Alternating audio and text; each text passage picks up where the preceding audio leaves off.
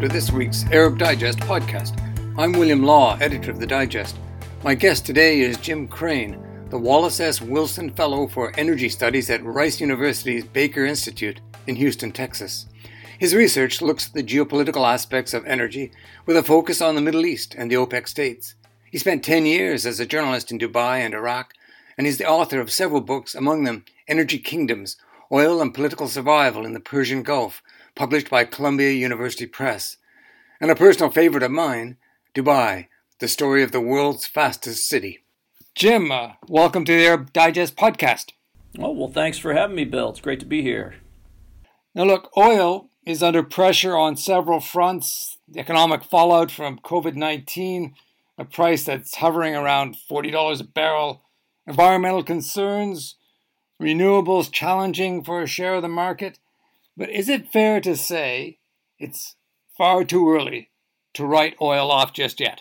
Oh, yeah. I mean, at this point, oil is the only transportation fuel that we've got, right? So it has another role in petrochemicals that's growing, and doesn't even require it to be combusted, right? So, for making plastics. So as long as we use plastics, we'll need oil. And for now, as long as we want to travel and get around the planet, we're going to need oil until we get a viable replacement, either in the form of an electric vehicle or perhaps a fuel cell or something down the road. But right now, it's really oil is the only game in town. It's got a virtual monopoly on transportation, and very few serious observers really feel that we're going to stop relying on oil anytime soon. So we may see it. We're seeing demand for oil drop right now because of the coronavirus, because of the pandemic, because people aren't traveling so much. And some of that might be permanent. So we might see a slowdown in oil demand growth, or even we may even be at a plateau. Who knows, in oil demand for the globe at somewhere around 100 million barrels a day. But, whether or not we're at a plateau, we're still going to be using lots and lots of oil going forward until there is some sort of viable transportation alternative, for a fuel, or until we, unless we stop traveling. I mean, if this, pandemic becomes, permanent and people really decide to travel less, well, we may see a little bit of a dent in demand from that, although, goods and services still need to move around, and that still needs oil. And yet these big oil companies are posting record losses. They're hurting badly. They are. So different companies are hurting, at different levels, right? So it really depends on their costs of doing business. So if their break-even price, what price of oil they need to turn a profit. And so for the biggest oil company and the biggest company, of any kind in the world, Saudi Aramco, Saudi Aramco is making a tidy profit with the oil at $40 a barrel. I mean, their production costs are somewhere around $8, and that includes their capital investments. So Saudi Aramco is not making the profits that it's used to making, huge, returns of 50 to 70% on their investments, but they're still making money. They're not making enough to fund 100% the Saudi government budget, but they're still making money.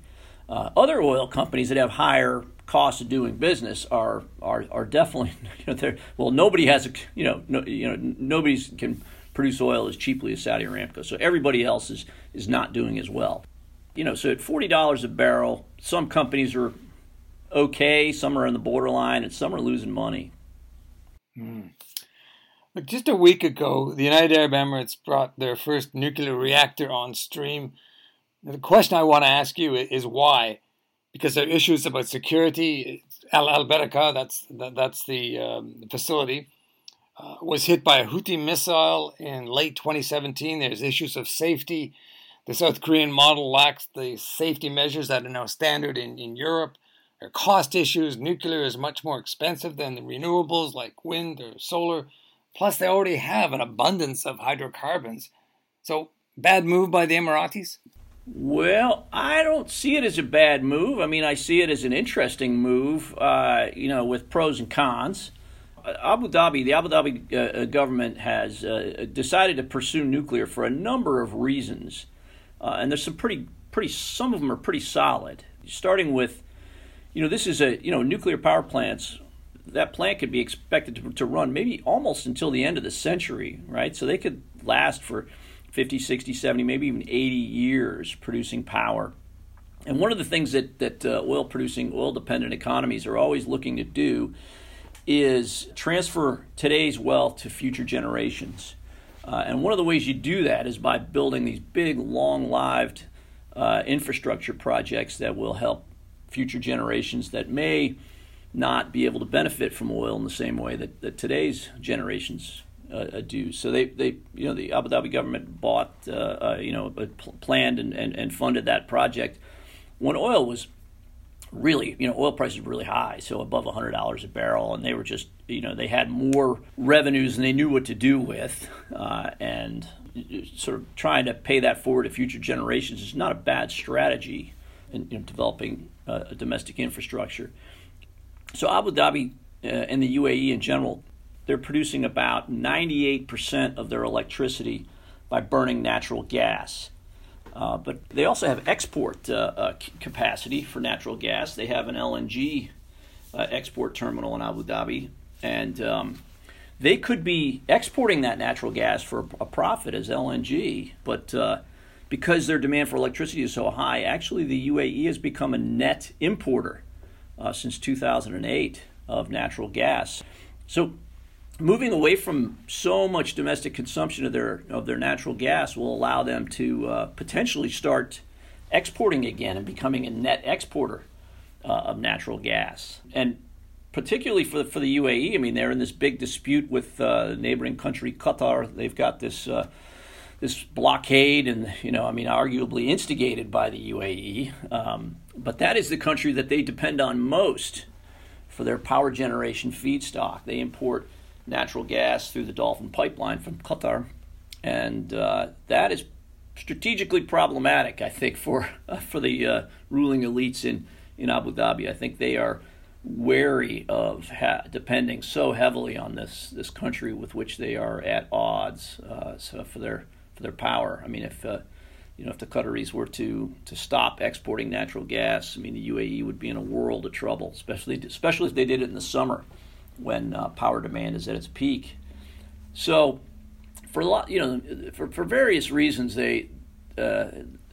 nuclear makes sense. Now, on a cost competitiveness basis, it does not. Nuclear power is expensive, even though this reactor, from what I understand, is one of the lower cost ones around the world. It's still probably about 3 times as expensive. The power generated by it is about triple the price, triple the cost of that generated by some of the new solar plants that are popping up in the UAE. So these big solar power plants, PV Solar in Abu Dhabi and Dubai, that are producing power for around 2 cents per kilowatt hour. I mean, I think the Barakah plant, the nuclear plant, is somewhere about 7 or 8 cents per kilowatt hour. The solar is intermittent. It only works when the sun is shining, and if you build storage or backup, natural gas backup, it's not quite as cheap as 2 cents. But either way, it's still going to be cheaper. So it's not cost competitive.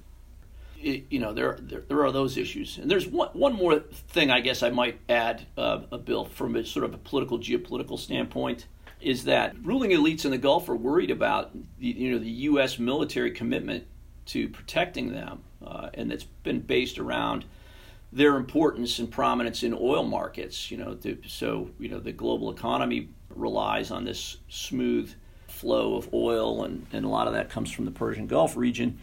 And with the U.S. becoming such a major oil producer and sort of turning inward, and various trends in the U.S. Have the Gulf elites worried that the U.S. may not enforce the Carter Doctrine and protect them from external threats.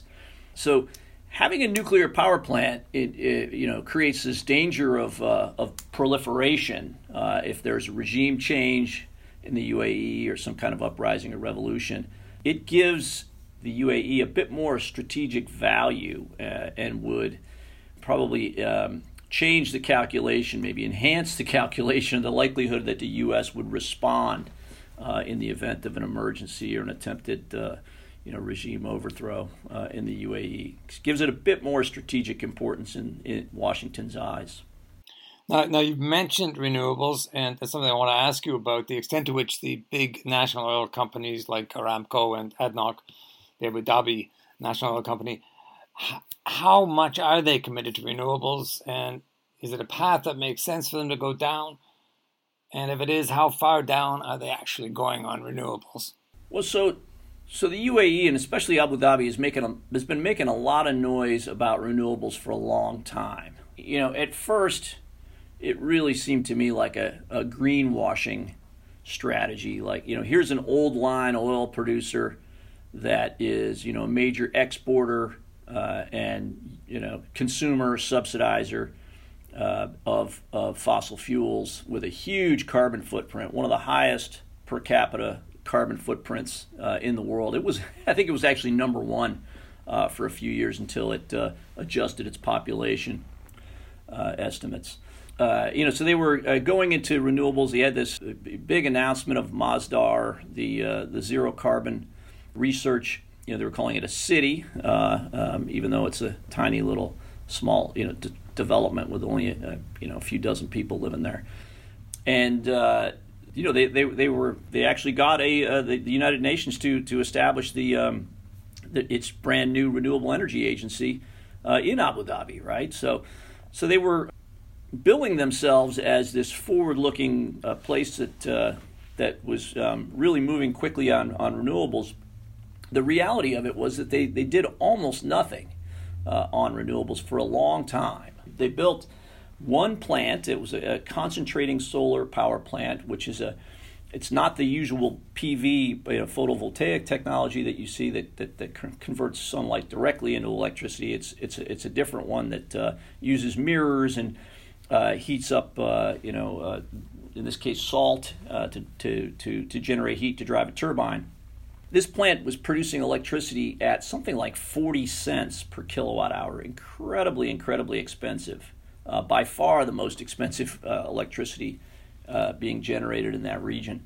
I think they soured on that first project, how expensive it was and how little it did to help meet their demand. So they turned away from renewables for a while.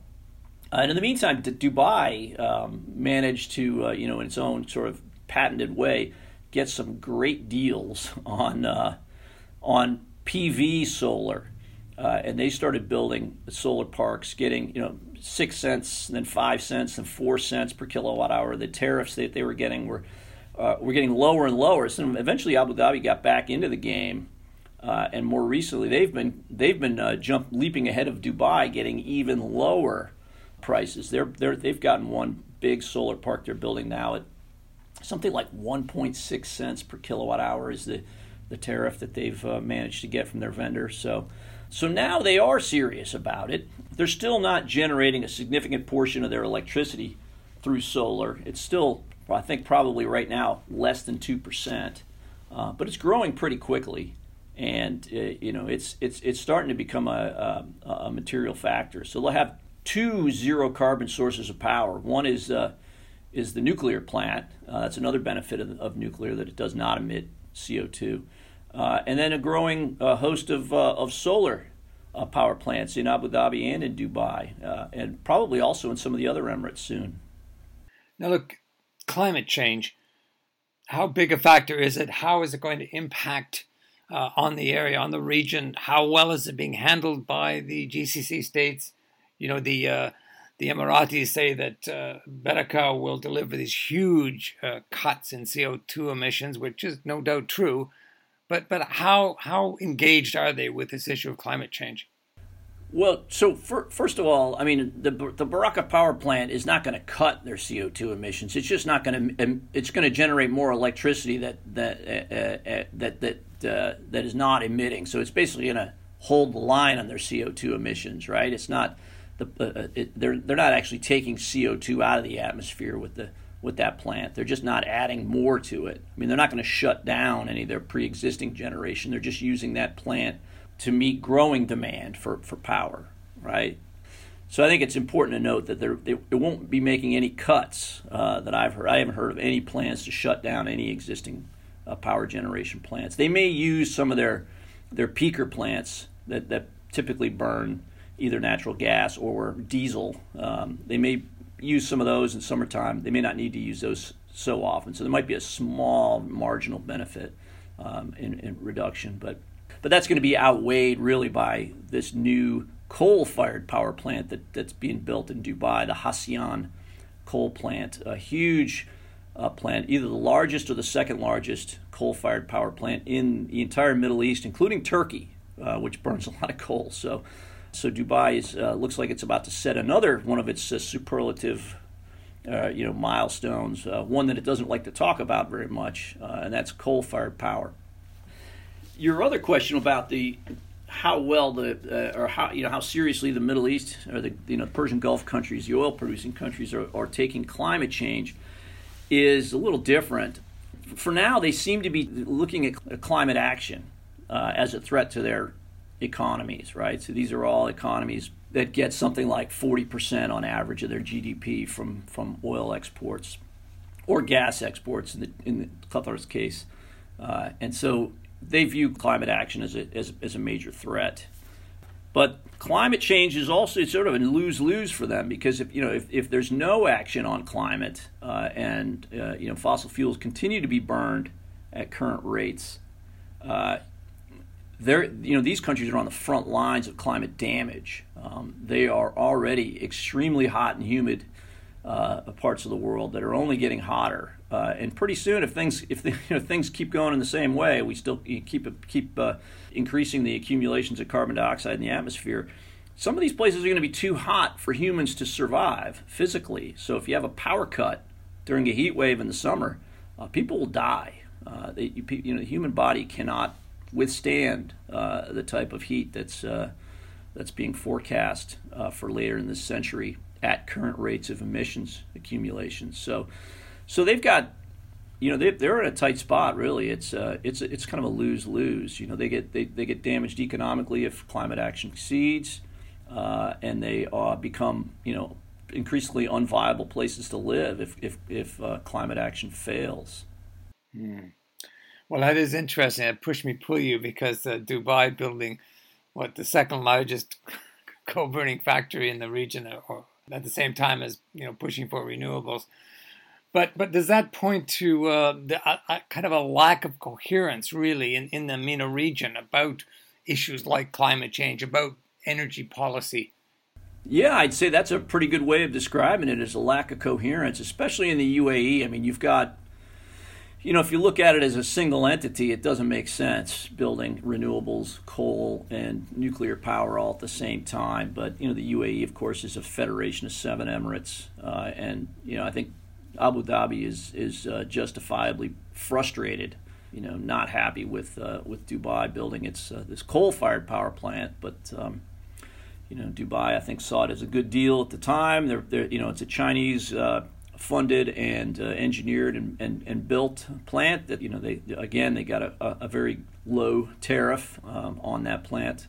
Not as low as the renewable tariffs they're getting, but it was a pretty good deal, and I think they went for it. Had that come up today, knowing what we know now, they probably wouldn't have done it. But it certainly looks like an incoherent energy policy nationally. Around the Gulf, it's so state-run energy policy and electricity policy around the Gulf, and you have to remember these countries also generate desalinated water with many of these same plants. So they typically try to run them on natural gas. It seems like they're such solar-rich countries. They have so much empty land that solar is starting to look like a smarter and smarter solution for these guys. If only to free up additional oil and gas for exports. Saudi Arabia and Kuwait burn crude oil and oil products to generate electricity, which is pretty rare in the world these days, and it's something that they both really love to stop doing. And so going into renewables will help them do that. Or they can find more gas, or if they don't find gas, they can build giant solar farms. They got plenty of spare land and plenty of sun. So I think renewables does make a lot of sense for that part of the world, really, on an economic basis and on an environmental basis. So they seem to be moving in that direction. Jim, I want to move you 20 years down the road to 2040 and ask you what a viable energy strategy for the Gulf and the wider MENA region, one that takes into account the environment and the economy. What does that look like? What's your best case scenario? Well, best case, I would think that, the oil producing countries in the Gulf could start doing some of the things that actually, some of them are doing, diversifying their economies beyond fossil fuels, moving as quickly as possible in that direction. We're seeing that happen. And as they do that, they won't be under quite as much pressure to be so obstructive in international climate negotiations. And we might see them, rather than caucusing with, some of the folks that want to, retain fossil fuels and doing all they can to block climate action, maybe to move in the other direction, caucus with some of the countries that are pushing for action, more urgent action, because this is a part of the world. It's a wealthy part of the world, and it is under grave threat from climate change. So if they want to keep their people living in the in the same geographic region, they desperately need climate action to succeed. But I think right now they've got a direct economic incentive to do the wrong thing. They've got a conflict of interest, and to the extent that they can reduce that conflict of interest through economic diversification, I think that'll make us all better off. Them in the Gulf and the rest of us everywhere else. So what, a mix of renewables gradually weaning themselves off the what's called the addiction to oil? Is that where you see it? Well, the economic addiction to oil, I suppose. Or at least to oil combustion. So Saudi Aramco has been investing heavily in petrochemicals. So this is a non-combustion use for oil and for gas, actually. Now, what you make with it is plastics, and plastics are also a kind of an unpopular item these days. But the plastics problem is mainly a pollution problem, and I think it's a lot more easily solvable than climate change a problem, right? So if there are ways to make plastics by consuming less, burning less energy, there's still heat that's needed, and right now that's all provided by fossil fuels. But if we can use non-fossil heat, perhaps using hydrogen or something else, the plastics industry is something that would keep the oil industry alive. So Saudi Aramco is moving pretty quickly there.